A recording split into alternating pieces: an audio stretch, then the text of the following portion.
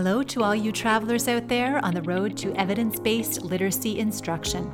I'm Kate Wynn, classroom teacher and host of IDA Ontario's new podcast, Reading Road Trip. Welcome to the show. This is episode 8 of our very first season. Before we get started, we would like to acknowledge that we are recording this podcast from the traditional land of the Mississauga Anishinaabe. We are grateful to live here and thank the generations of First Nations people for their care for and teachings about the earth. We also recognize the contributions of Métis, Inuit, and other Indigenous peoples in shaping our community and country.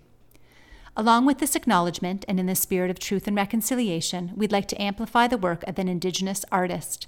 And this week we are sharing The Sharing Circle by Teresa Corky Larson Jonasson, illustrated by Jessica Von Innerebner. When two red foxes have an argument which breaks apart their community, a gentle buffalo decides to take a braid of sweetgrass to a local elder and asks her to help with a sharing circle for all the animals. Add this book to your home or classroom library today. And now, on with the show. I am super excited to introduce our guest this week, Dr. Carolyn Strom. She is a clinical assistant professor of early childhood literacy at NYU's Steinhardt School of Culture, Education, and Human Development.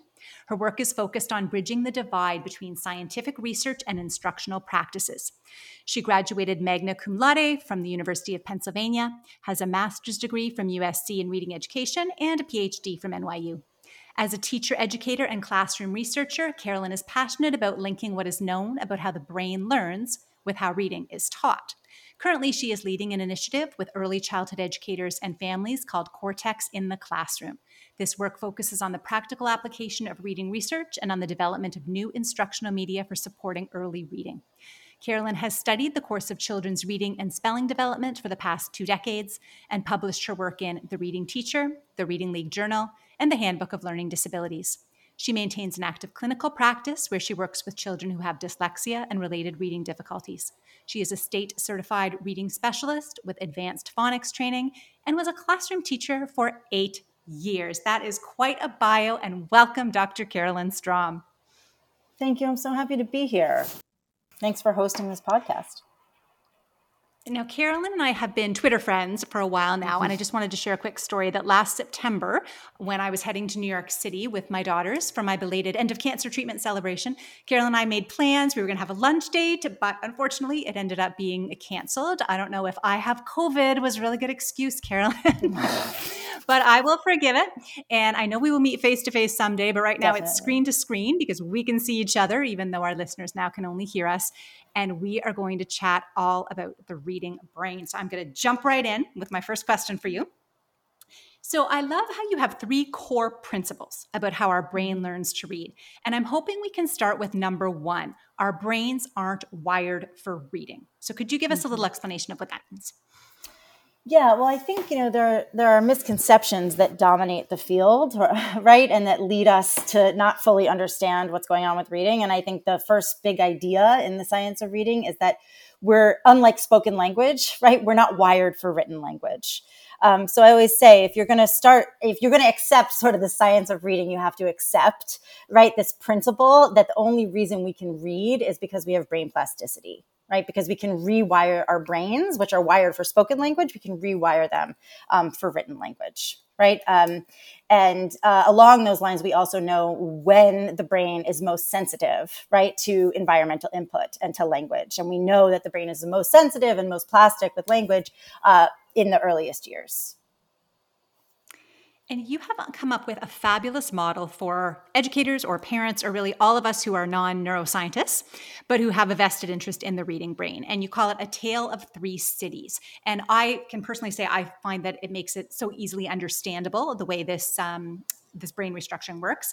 And it kind of ties into your second principle. Learning to read requires major brain restructuring. So before we get into how all that works, could you just start by identifying the 3 key areas in the brain we'll be talking about, like what scientists would call those and what you call those 3 areas? And before I let you answer, I do want to mention to listeners that Now, we're not going to get into the myth of learning styles, but if you would prefer to look at a picture while Carolyn is explaining this, you can go to our website, podcast.idaontario.com. And this is episode 8 with Dr. Carolyn Strom. We have a picture there that might help if you want to look at an image while she is describing these 3 areas for us. But Carolyn, please go ahead and tell us about those 3 areas. Yeah, well, so I think when thinking about the brain, right, the brain does a lot of things, right? We do a lot of things because of the brain, and the area that we do our thinking and reasoning and planning and learning is in the cortex, right? So I think you're talking about the sort of left hemisphere of the cortex, right? I have an image of the poster you're talking about, and the way I like to explain it to kids, especially and to educators, is we have to bring 3 areas of our brain together in order to learn to read, right? I mentioned earlier that we're wired for spoken language. And so we have the spoken language regions of our brain, these areas of our brain that I call sound city and meaning mountains, right? Some people call that the semantic processing and the phonological processing, right? But the spoken language areas are where you process sounds, where you process meaning, where you process spoken language, right? They call it receptive and expressive language. That's the spoken language regions of the brain, sound city and meaning mountains for short in the model. But we're wired for that, and we're not wired for reading, right? Which means we're not wired to connect spoken language to vision. So in order to read, we have to connect these spoken language regions, meaning mountains and sound city, to what I call vision villages, right? To the part of our brain that can see a word, right? You need to be able to see the letters and then connect them to the sounds and the meaning, which is connecting vision villages to sound city and meaning mountains. Again, thank you for referencing the chart because it's a little hard to explain in this audio format. But the big idea is that you use areas of your brain responsible for vision, what some people call the occipital lobe, right, to process the visual input. And in order to read, you have to connect what you see to the sounds, connect the letters to the sounds, and connect it to meaning. And that's building a circuit, right? And the more that you make the connections between those 3 cities, the more that you build this reading circuit. Right. And really what the reading circuit is the connections between areas responsible for vision, areas responsible for sound processing or auditory processing, and areas responsible for meaning. So it's just the Tale of 3 Cities is a visual, it's sort of a metaphor I use with kids and teachers to help understand how, building the reading brain is kind of like building these train tracks, building a circuit, right? And the trains have to go through these 3 cities. We have to, it's an oversimplification, right? But in order to read, we need to connect these 3 areas of the brain. And I think that's can be a little abstract without kind of a visual reference or metaphor like building train tracks and building the circuit for a train. For sure. So we're going to dig in a little deeper to some of the things that you've mentioned. So we've got those 3 cities. And what do we know about how sound city and meaning mountains already work together before you introduce print? Just how do those 2 areas, just quickly tell us how those 2 work together? We've got our sound cities and meaning mountains. Yes. So with the scientific terms, right, for those would be the semantic areas of the brain or the temporal lobe. And then the sort of the phonological areas of the brain or the part that processes auditory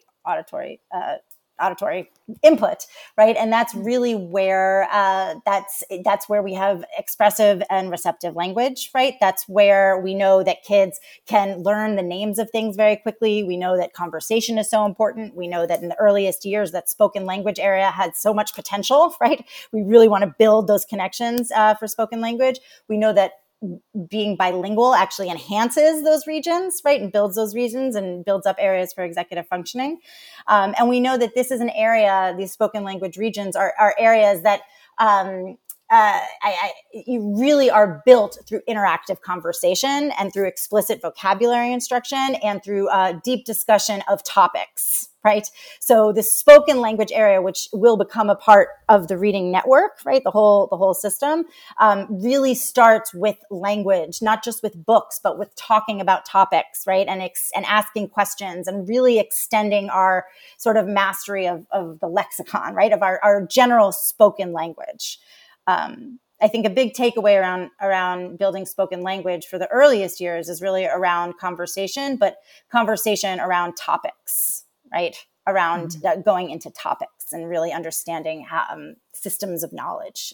So if I'm understanding you correctly, so the sound city, the meaning mountains, that's kind of already the natural piece that's happening in the brain. We don't have to do anything different or explicitly try to set that part up. The spoken language piece comes along naturally with the exposure and with practice and all of that. But then we start to introduce print. Hold on, I'll just say one thing there, just one thing. The one part of Sound City, and we'll get into this, that doesn't come naturally, right, is that we are not naturally wired to attend to individual sounds and words. Right. Okay, good. Right? So we are naturally wired to attend to meaning. Right? When we listen to people speaking, we're focusing on the meaning in the auditory stream, right? We're not focusing on, you talked about a sandwich. I didn't focus on the s. I focused on thinking about the sandwich you're talking about, right? I'm not going to focus on the s or the ch, right? And we see that, right? With kids who can read or people who can read, they're able to identify individual sounds and words. They have strong sound sensitivity. If you don't learn to read, right, you don't develop that same kind of sound sensitivity because that's not how we're wired. We actually have to train the brain to focus on individual sounds. Okay, that's a great clarification. Thank you. But yes, otherwise, Sound City and Meaning Mountains are totally intertwined if you have hearing, right? And meaning is intertwined with your manual world, right? If whatever your language is, right? If you so. Perfect. Okay. And so then the squiggles, as you call them, or the letters, the graphemes, kids are introduced to print. And so that's where vision villages come into play. So could you describe the route that develops there that connects, the vision villages and the Sound City and the meaning mountains? Yes. So when I explain this to kids, we say you come with spoken language. You guys have this rich spoken language. You know a lot about your family world, your home world, your like the world on the street, your community, right? You know all of these things. You're able to you know what a walrus is, what an elephant is. You know all of these words, right? But if you saw them in print, you wouldn't necessarily be able to recognize them, even though you know them. You know what they are because you know them. They have places in your spoken language regions, right? Where Sound City and Meaning Mountains really connect. They have places there. But words also have this visual form, right? And in order to recognize them in their visual form, we have to look at these letters, these squiggles that we see, and turn them into sounds, right? And that happens in a different area of the brain, which again is vision villages. Really that's the only way. We tell them it's the only way for a word, this squiggles, lines, and dots, these lines on paper, right, to connect to meaningful units. They're not meaningful. They're just squiggles, lines, and dots that people have created in these different alphabets, right? And so the only way is in an alphabetic system to figure out what these squiggles, lines, and dots mean is to attach them to sounds in Sound City. Right? There's no direct route from print right straight to meaning because that's not what the squiggles, lines, and dots represent. Right? They don't represent meaningful units. In the case of morphemes, it really comes down to they represent sounds. These squiggles, lines, and dots represent sounds, and so the only way that we can figure out help spoken language make sense of these visual symbols we're seeing is to go through Sound City. Right? So we have to turn, in the case of a B, or a line in a circle, we have to turn it into a B, right? And then we have to turn an A or the circle into an A, and then a T into a T, B, A, T, right? And that is building the connection between vision villages and Sound City. Also, is simply put in sort of scientific and neuroanatomy, right? You're building the connections between the occipital lobe, right? And then the parietal and the frontal lobe. And as well as the temporal lobe, which is basically building the connections between vision villages and spoken language regions, right? So you just have to make that transfer, right? It's really like you have to exchange a symbol for a sound. They're two different kinds of input, so you have to exchange them and then you have to blend them, right? So it's not enough to just be able to map them, right? The mapping occurs between vision villages and Sound City, but then you have to blend. So if you can map and you can go b, a, but then you can't blend, right? That's also a Sound City skill. That happens in Sound City too, right? So the mapping is helped by Sound City, and the blending the sounds together is also in Sound City, a little bit of a different part of Sound City, the part of the city more towards the frontal part of the brain that controls sequencing of auditory sounds, right? And then when you bring it together, you're able to bring them together, then you have to recruit meaning mountains. right? Because that's where the meaning is held. So if you can identify and map and go bat and blend bat, but you don't have a little home for it in meaning mountains, then it's not really going to land anywhere, right? Is nothing to link to. It's not going to stick. But if you have a whole repertoire of information about bats and different kinds of bats and experiences with bats, and you know how to use bat in a sentence, right? It's going to be much easier for your brain to sort of like attach there, right? And that route between Vision Villages, Sound City, and Meaning Mountains the official name is the phonological route, right? It's going on the dorsal pathway in the brain, which is sort of what is known as like the where pathway, the pathway that recognizes like size and shape and things in space. Does that, so it's a slower, more analytical pathway.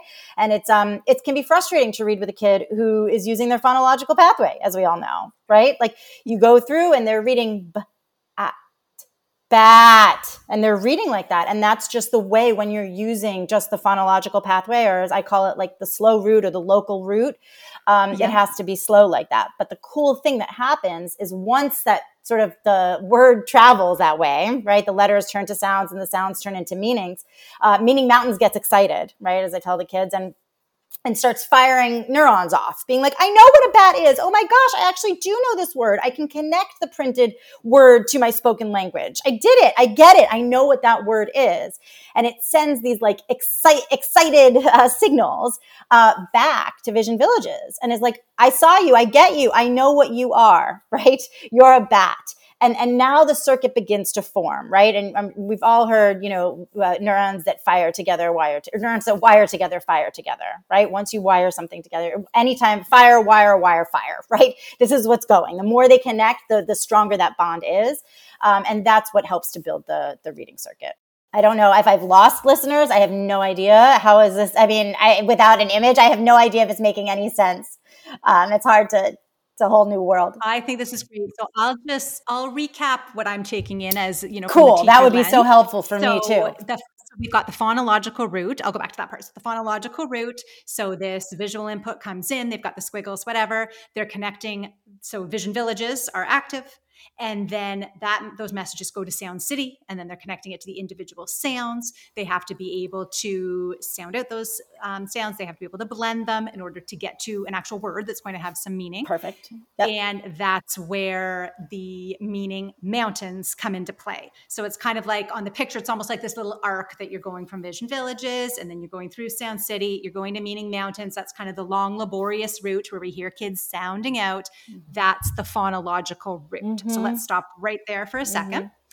I do want to ask you about brain plasticity. You did mention it a little bit earlier, but I'm just wondering if you could just share what are sort of the optimal ages. I know you can learn to read at any age. There's a wonderful book, The Oldest Student in the World. I mean, you can learn to read at any age. However, since we are, most of us listening, educators, and we want to do the best we can for our kids, what are the optimal ages for this brain plasticity? So, different people will probably give different answers, right? But we know that the most sensitive period for language acquisition is, 0 to 6, 0 to 7, 0 to 8, language acquisition in general. And so really in terms of pre-literacy skills, right? And really focusing on, I shouldn't say pre-literacy because it's all literacy, but focusing on building spoken language, really that birth to 3 is so critical and so key. And around age 3 to 7 is really where we have so much potential to help kids map the sounds to letters, right? Some people would call that like learning the alphabet, right? And beginning to decode.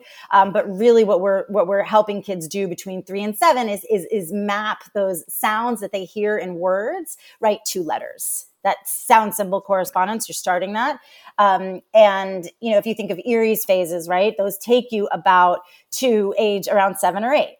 Right. So when we think of beginning reading in the most sensitive period, and it's the most sensitive period for language, it's really birth to 8. I really, for me, the core of early literacy instruction comes at about like 3.5 to 4 to age 6 to 7.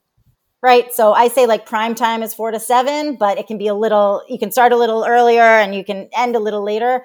But really by 7 or 8, kids they're not going to be, advanced readers, but they should be relatively fluent, right, by 7 or 8. And that means that they've built this circuit, that they're not just using the phonological route, that they have what's called the lexical route, right, that they've begun to establish that. Yes, we're going to get to talking a little bit more about that lexical root piece in a second. Another quick question I wanted to ask you is just about the squiggles. One challenge as kids are dealing with, taking in that input that I know you talk about is mirror invariance. Could you just quickly tell us what you mean by that? Yeah. So when we think about vision villages, right, and what is processing the areas of our brain that are processing symbols, we're repurposing an area that's usually used for faces and objects. Right. And I should have mentioned that earlier when I was talking about vision villages. When we talk about not being wired to read, right, we have these vision neurons that are able to identify easily faces and objects, right? It doesn't take us very long to identify a face, right? We're kind of wired for faces and objects. And to identify faces and objects, we have a property of our vision system called mirror invariance. So we see a face, whether it's facing left or right, regardless of the orientation, we still see it as the same person, the same face, right? An object, if it's facing oriented to the left or oriented to the right, it's still the same object. And that's a property of our vision system. And so with letters, however, the orientation actually matters, right? If you flip around a B and you flip around a D, they actually mean they have a different sound, right? And if you flip around a P and a Q, they have a different sound. If you flip up and down a lowercase n or a lowercase u, they mean something different. Right. And so in order to read, we have to begin to see these mirror images as different. It's so crazy to us if we can read, right? So we're like, how could you not see that? I know my daughter, whose name starts with a L or a ul, she really sees the capital L, whether it's facing right or facing left. Not so much anymore, but when she was 3, she really could not see the difference, right? She just really saw them as mirror images because she was still overcoming mirror invariance. So I guess the simple answer would be, we're applying a property of our primate vision system, this mirror invariance, when we see letters or symbols, and we have to unlearn it in order to read. But that is why we see kids writing with reversals or seeing letters and saying the sound of the reversed letter, because they're processing it as the same. They haven't developed alphabetized. Their brain hasn't become alphabetized in some ways, which is seeing the difference. Yeah. I know as a kindergarten teacher, sometimes I'll see a child and they might have a long name and they can start on the right-hand side of the page and they can just go the opposite direction. And it's just a perfect mirror image of what their name should be. It's and amazing. I just think it almost seems like that's a talent. Like I would know. take me a second to think about how to write, my full name backwards like that. But just the fact that they do it and they think that looks right. Yes, it is a talent. They're still working on that. Before we get to that automaticity piece, and I want to get you to talk about the lexical root again, I just want to share a funny little story so as I mentioned, I teach kindergarten and we are buddies with the grade 7-8 class. Nice. So I decided this year I wanted to start teaching the 7-8s about some of this brain science stuff. Cool. And so we used one of your pictures and we talked about, rewiring the brain. And I've also taught them about like dialogic reading, like a bunch of different things that I thought could help them. They'd learn some phonics that of course they never learned because we weren't doing structured literacy when they were that age. So anyway, which is kind of fun, but one of my friends has a son in that class and she was listening to Emily Hanford's Sold a Story podcast one day and he came in the room and he said, "Oh, what are you listening to?" And she said, "Oh, it's, this reporter talking about how, we used to believe that learning to read was natural." And the kid said, I know, but now we know we have to rewire the brain. Mrs. Wynn told us. Oh, that's great. I'm so glad that he remembered that. But okay, so it can be very empowering for kids. Right? Especially for kids who are struggling. It can be very, very empowering. There's nothing wrong with me, right? My brain actually has to work really, really hard in order to do this miraculous thing called reading. It's amazing. Yeah, for sure. So I want to talk about your principle number 3. Learning to read depends in part on our brain's capacity for automaticity. And you talk about thrill and skill over drill and kill. So if I understand correctly, when a word has gone through the phonological route many times, something else begins to happen that kind of speeds up the process or makes it more efficient, which is the lexical route. So could you just speak to that again a bit? Yeah. So basically, once, and this is true really with many skills, right? Like once you do something a lot and you do it in the slow way, right? So if it's on that phonological route, you create these memory traces in the brain. Right. And so that's what we meant by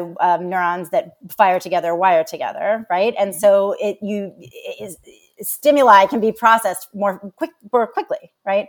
And so when people talk about the two roots in the brain, what begins to happen is you begin to use a lexical root, which is very fast, which can process words and their meanings and like in milliseconds, right? A quarter of a second. And the tricky thing, I don't want anyone to think that the lexical root and the phonological root are completely separate. It's not like a word is processed either on the lexical root or either on the phonological root, right?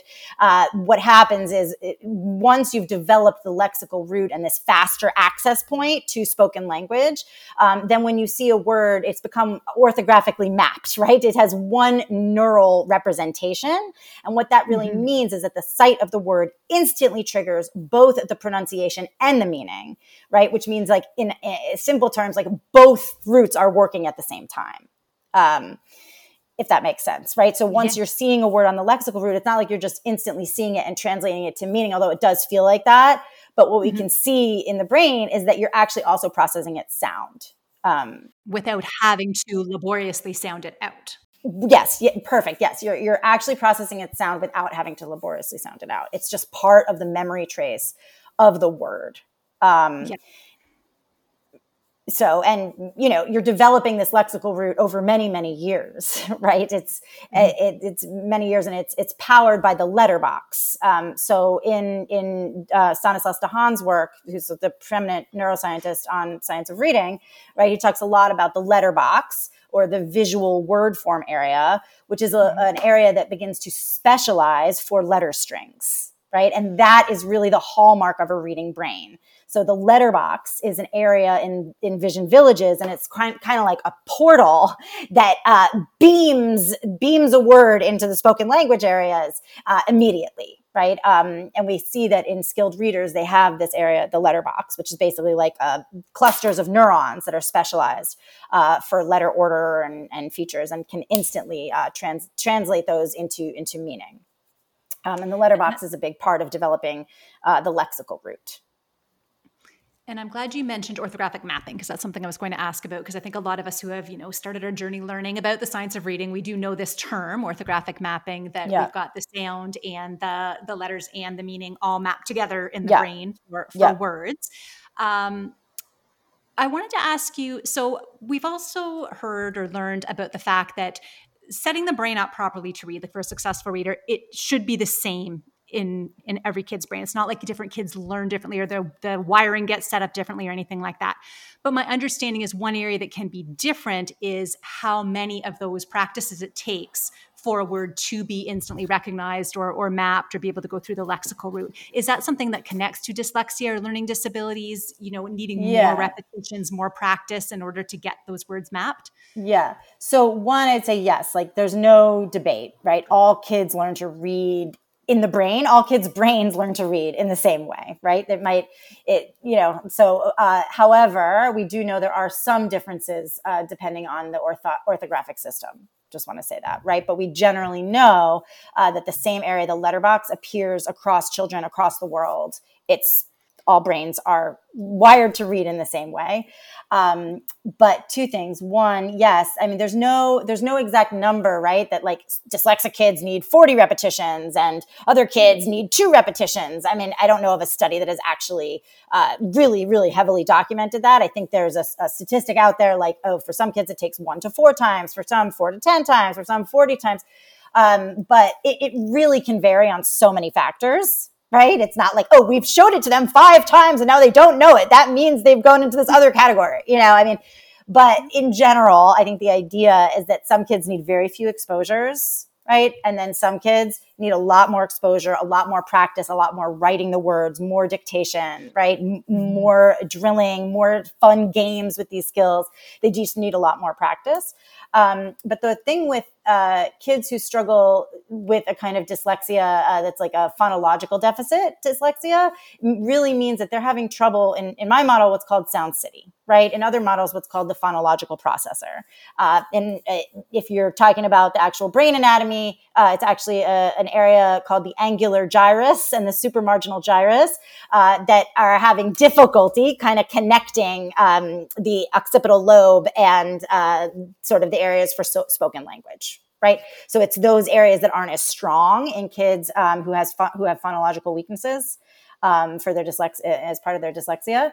And so what does that mean? That means we need extra strengthening, right, for those areas. That's why the phonemic awareness is so important. That's why symbol recognition is so important, and building those mappings are so important, because those areas of the brain for some kids are just not as strong, where that transfer, right, that conversion has to occur, where we have to convert symbols into sounds and then bring sounds together to create meanings. That's the task of this reading circuit, and that those areas can be weaker in some kids. I'm glad you mentioned writing in there as a practice activity too, to work on that, because we talk so much about reading and not as much about writing. And I do have a question about writing that I want to ask in a little bit. But I also wanted to ask, does this whole process, these roots, do they work the same for those words that we might call irregular words, or, temporarily irregular? I'm thinking of in kindergarten, like the word said. So my kids can sound out the S and they can sound out the D. The AI is not going to sound any way that they have learned in kindergarten, but I do still teach them this word, and I use the heart word method, and because they're going to see it in text and they need to still know it. But if they can't actually sound everything out, and there is maybe like a little part that does require a bit of memorization or a bit of remembering, does that still follow work with the same roots in the brain? Yeah, I mean, the idea is that even with a word like said, SAID, as your kids are doing, right, they're mapping the S to a S, and they can map the D to a D, right? But the way your brain learns best is if they're also mapping the AI to the sound, even though AI usually says A, right? But your brain, it wants to make a sound map, because that's how the system works, right? So even with irregular words, quote unquote irregular words, right? They're not that irregular, right?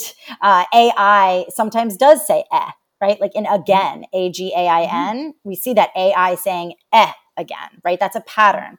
And so since we have a pattern seeking brain, right, we want kids to recognize these letters as patterns, right? As patterns they can rely on. Unfortunately, in irregular words, they're inconsistent, but we still want to emphasize them as patterns and as adjacent letters that work together.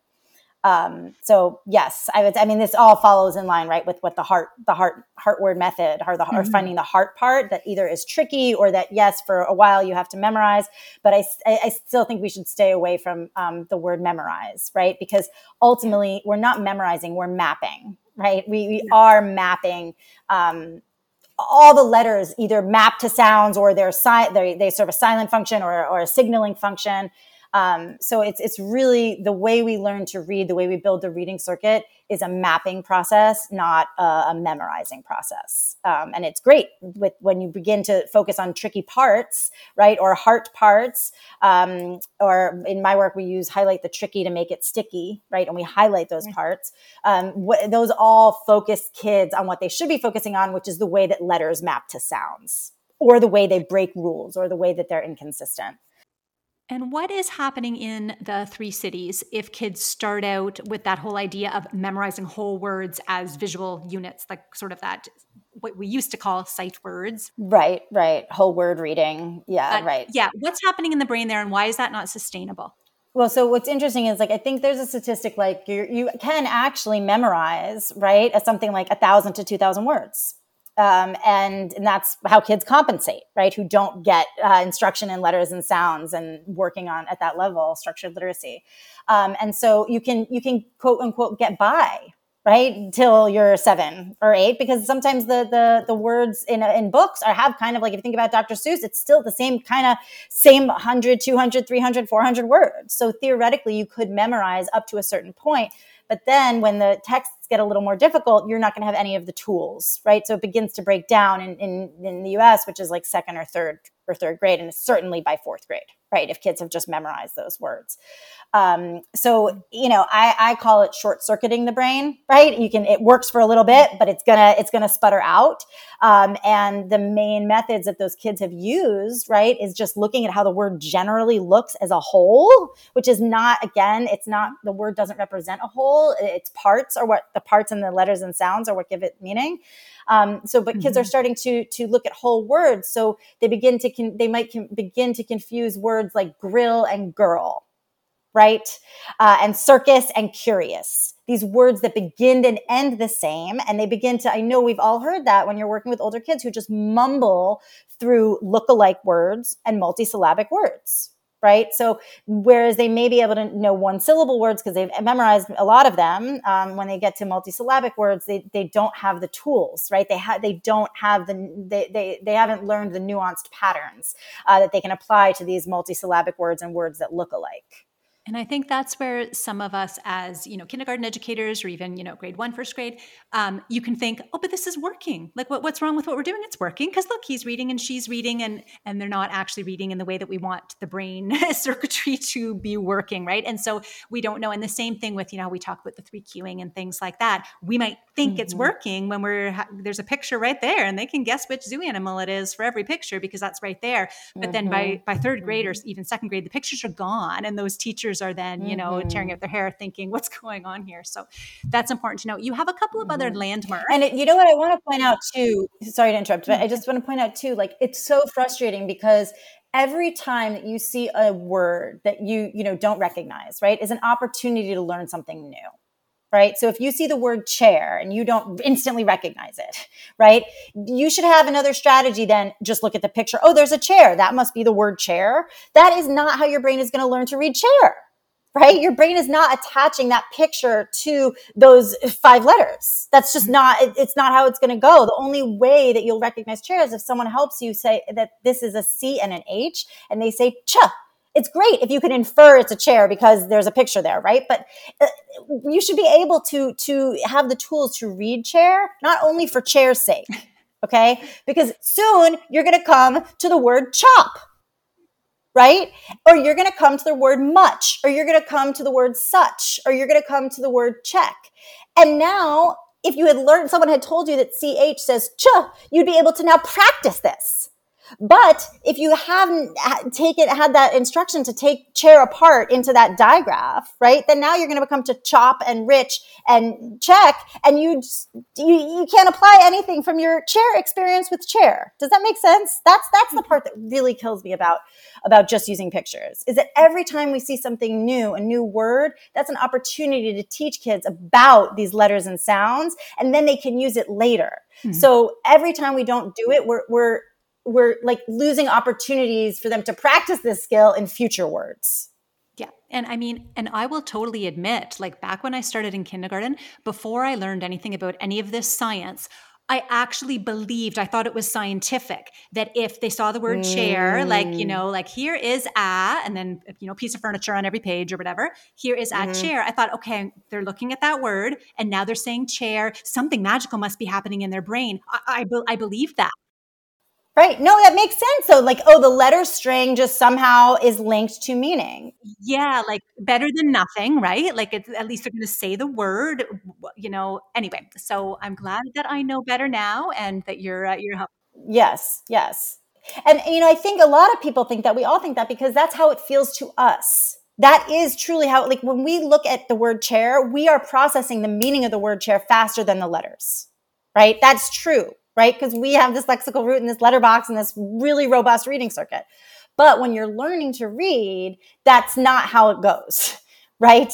It's confusing because that does feel how it feels to us. We just instantly know it. So readers should just instantly know it. But there's a difference between being a novice and an expert reader. And if you're an expert reader and a fluent reader and reading, more than 100, 120 words per minute out loud, then it may feel to you like you're just instantly recognizing it but we know that you're also processing the letters, right? And the letter sounds. You're just doing it subconsciously, unconsciously, right? It's become an unconscious process. And, but it doesn't start that way, right? It starts as a conscious process and it has to move to a conscious experience, actually. It's a conscious experience of sounding out a word and linking it to meaning, and it has to become unconscious. That's what I think is pretty remarkable, that it really goes from so analytic to so automatic, right? I mean, we take that for granted in like riding a bike or swimming or even becoming, a virtuoso, a violin virtuoso, these things that start off really slow and difficult and then like exponentially get so fast and automatic.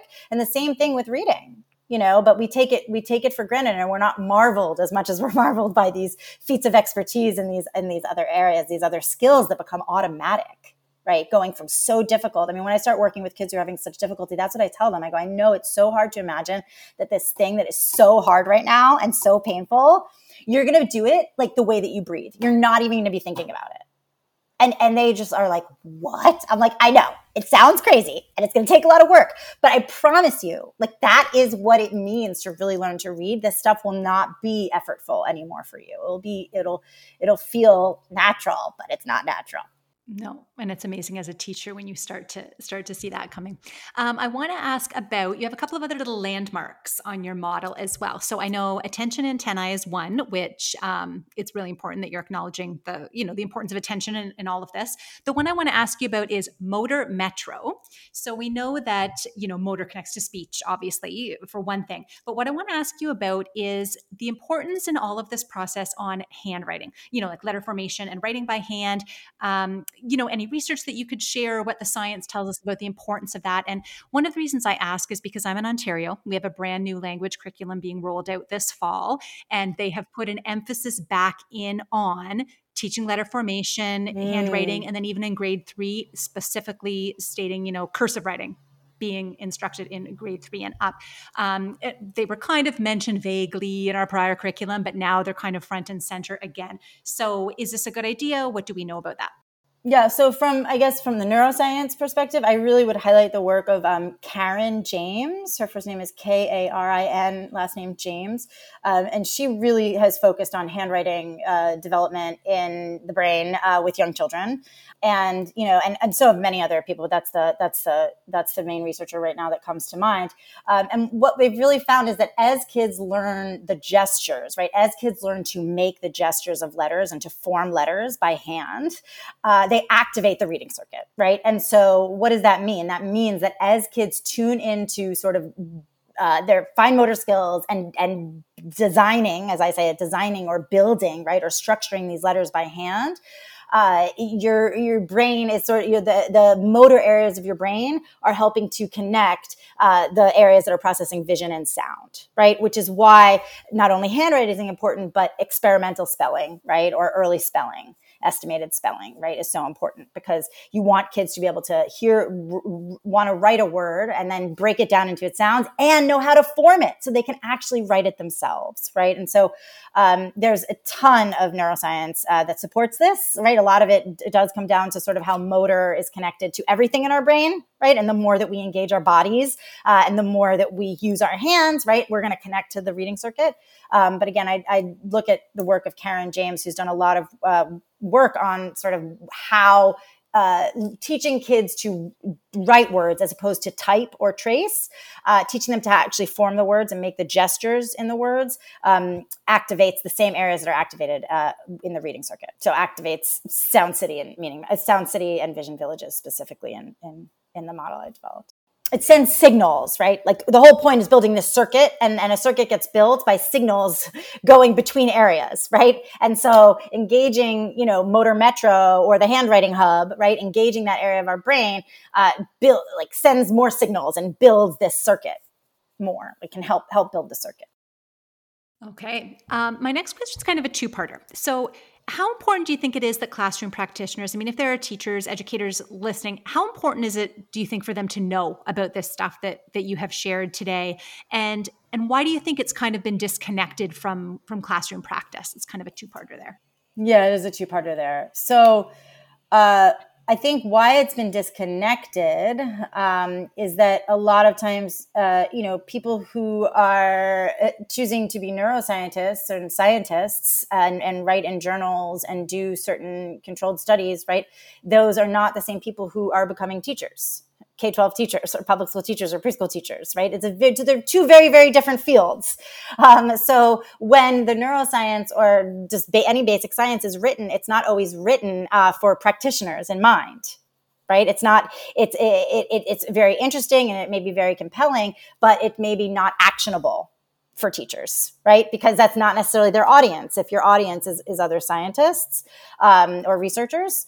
And so I think that's a huge part of the disconnect, that they're two very different fields, right? And so I think that's why this third field has emerged called implementation science, right? Or translational science, or how do we take, right, what we know from the basic sciences and make it applicable and actionable and accessible in the real world, right? What are the implications? So that's why they're so disconnected. I just think they're such different fields, if that makes sense, right? Like what's applicable to K-12 teachers is not always what's most interesting or applicable to scientists, right? But then your second question, is it important? And I was just having a conversation about this with someone the other day who was saying, what is practical pedagogically about learning about the brain? Why is that practical, right? How is that practical for teachers? You can be a good teacher without, really understanding the brain. And sure, definitely, right? You can definitely be a very strong teacher without understanding, I guess, the inner mechanics. But for any profession, I think we want to understand the organ that is most responsible for it, right? So if my job as a teacher is to help kids learn, right, in this case, learn how to read, it's very important, I think, to understand the biomechanics of that learning, right? And the main organ that's responsible for our reading is our brain, right? So we should kind of understand what we mean when we say, we're not wired to read, and what does it mean to wire it? What areas are being connected?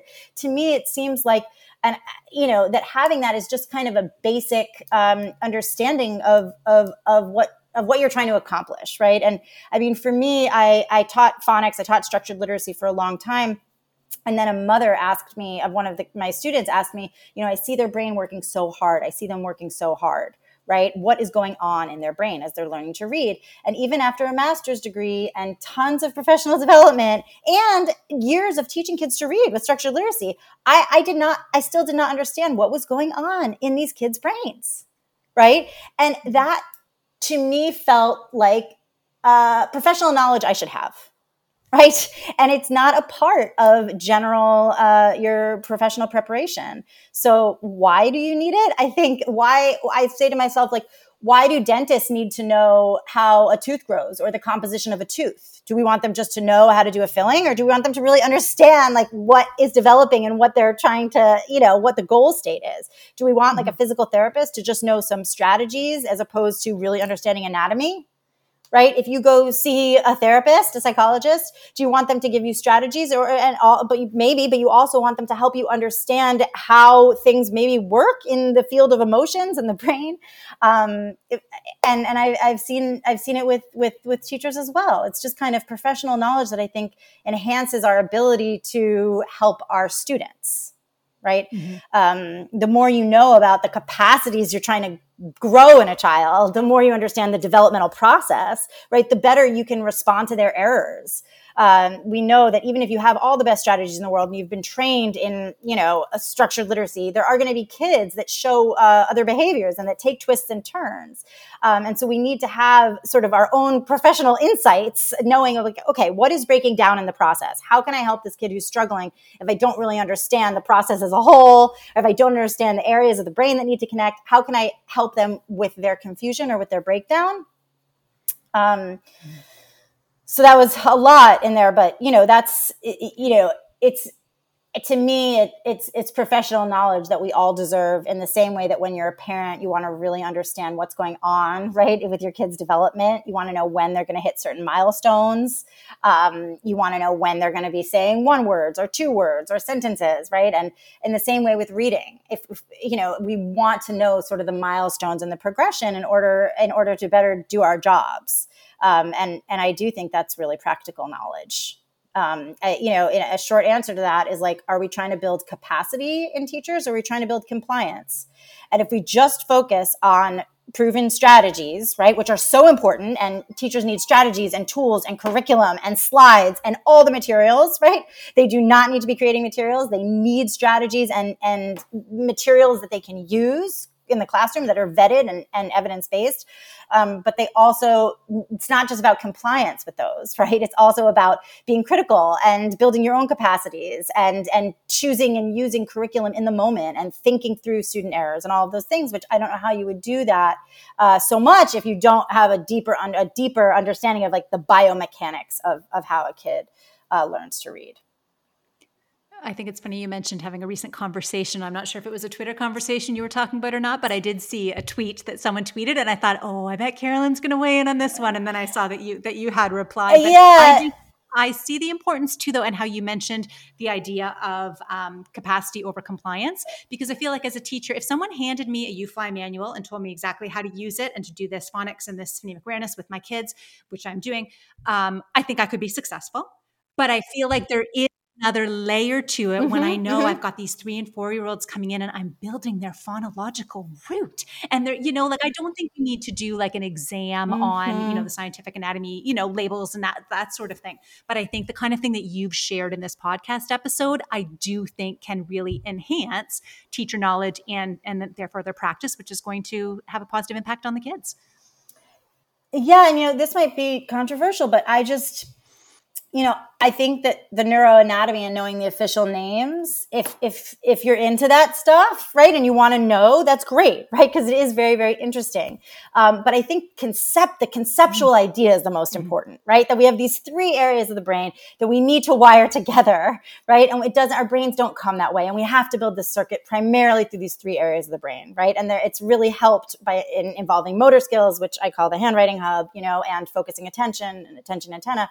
But that's like the basic idea. It's a very oversimplified version of the neuroscience.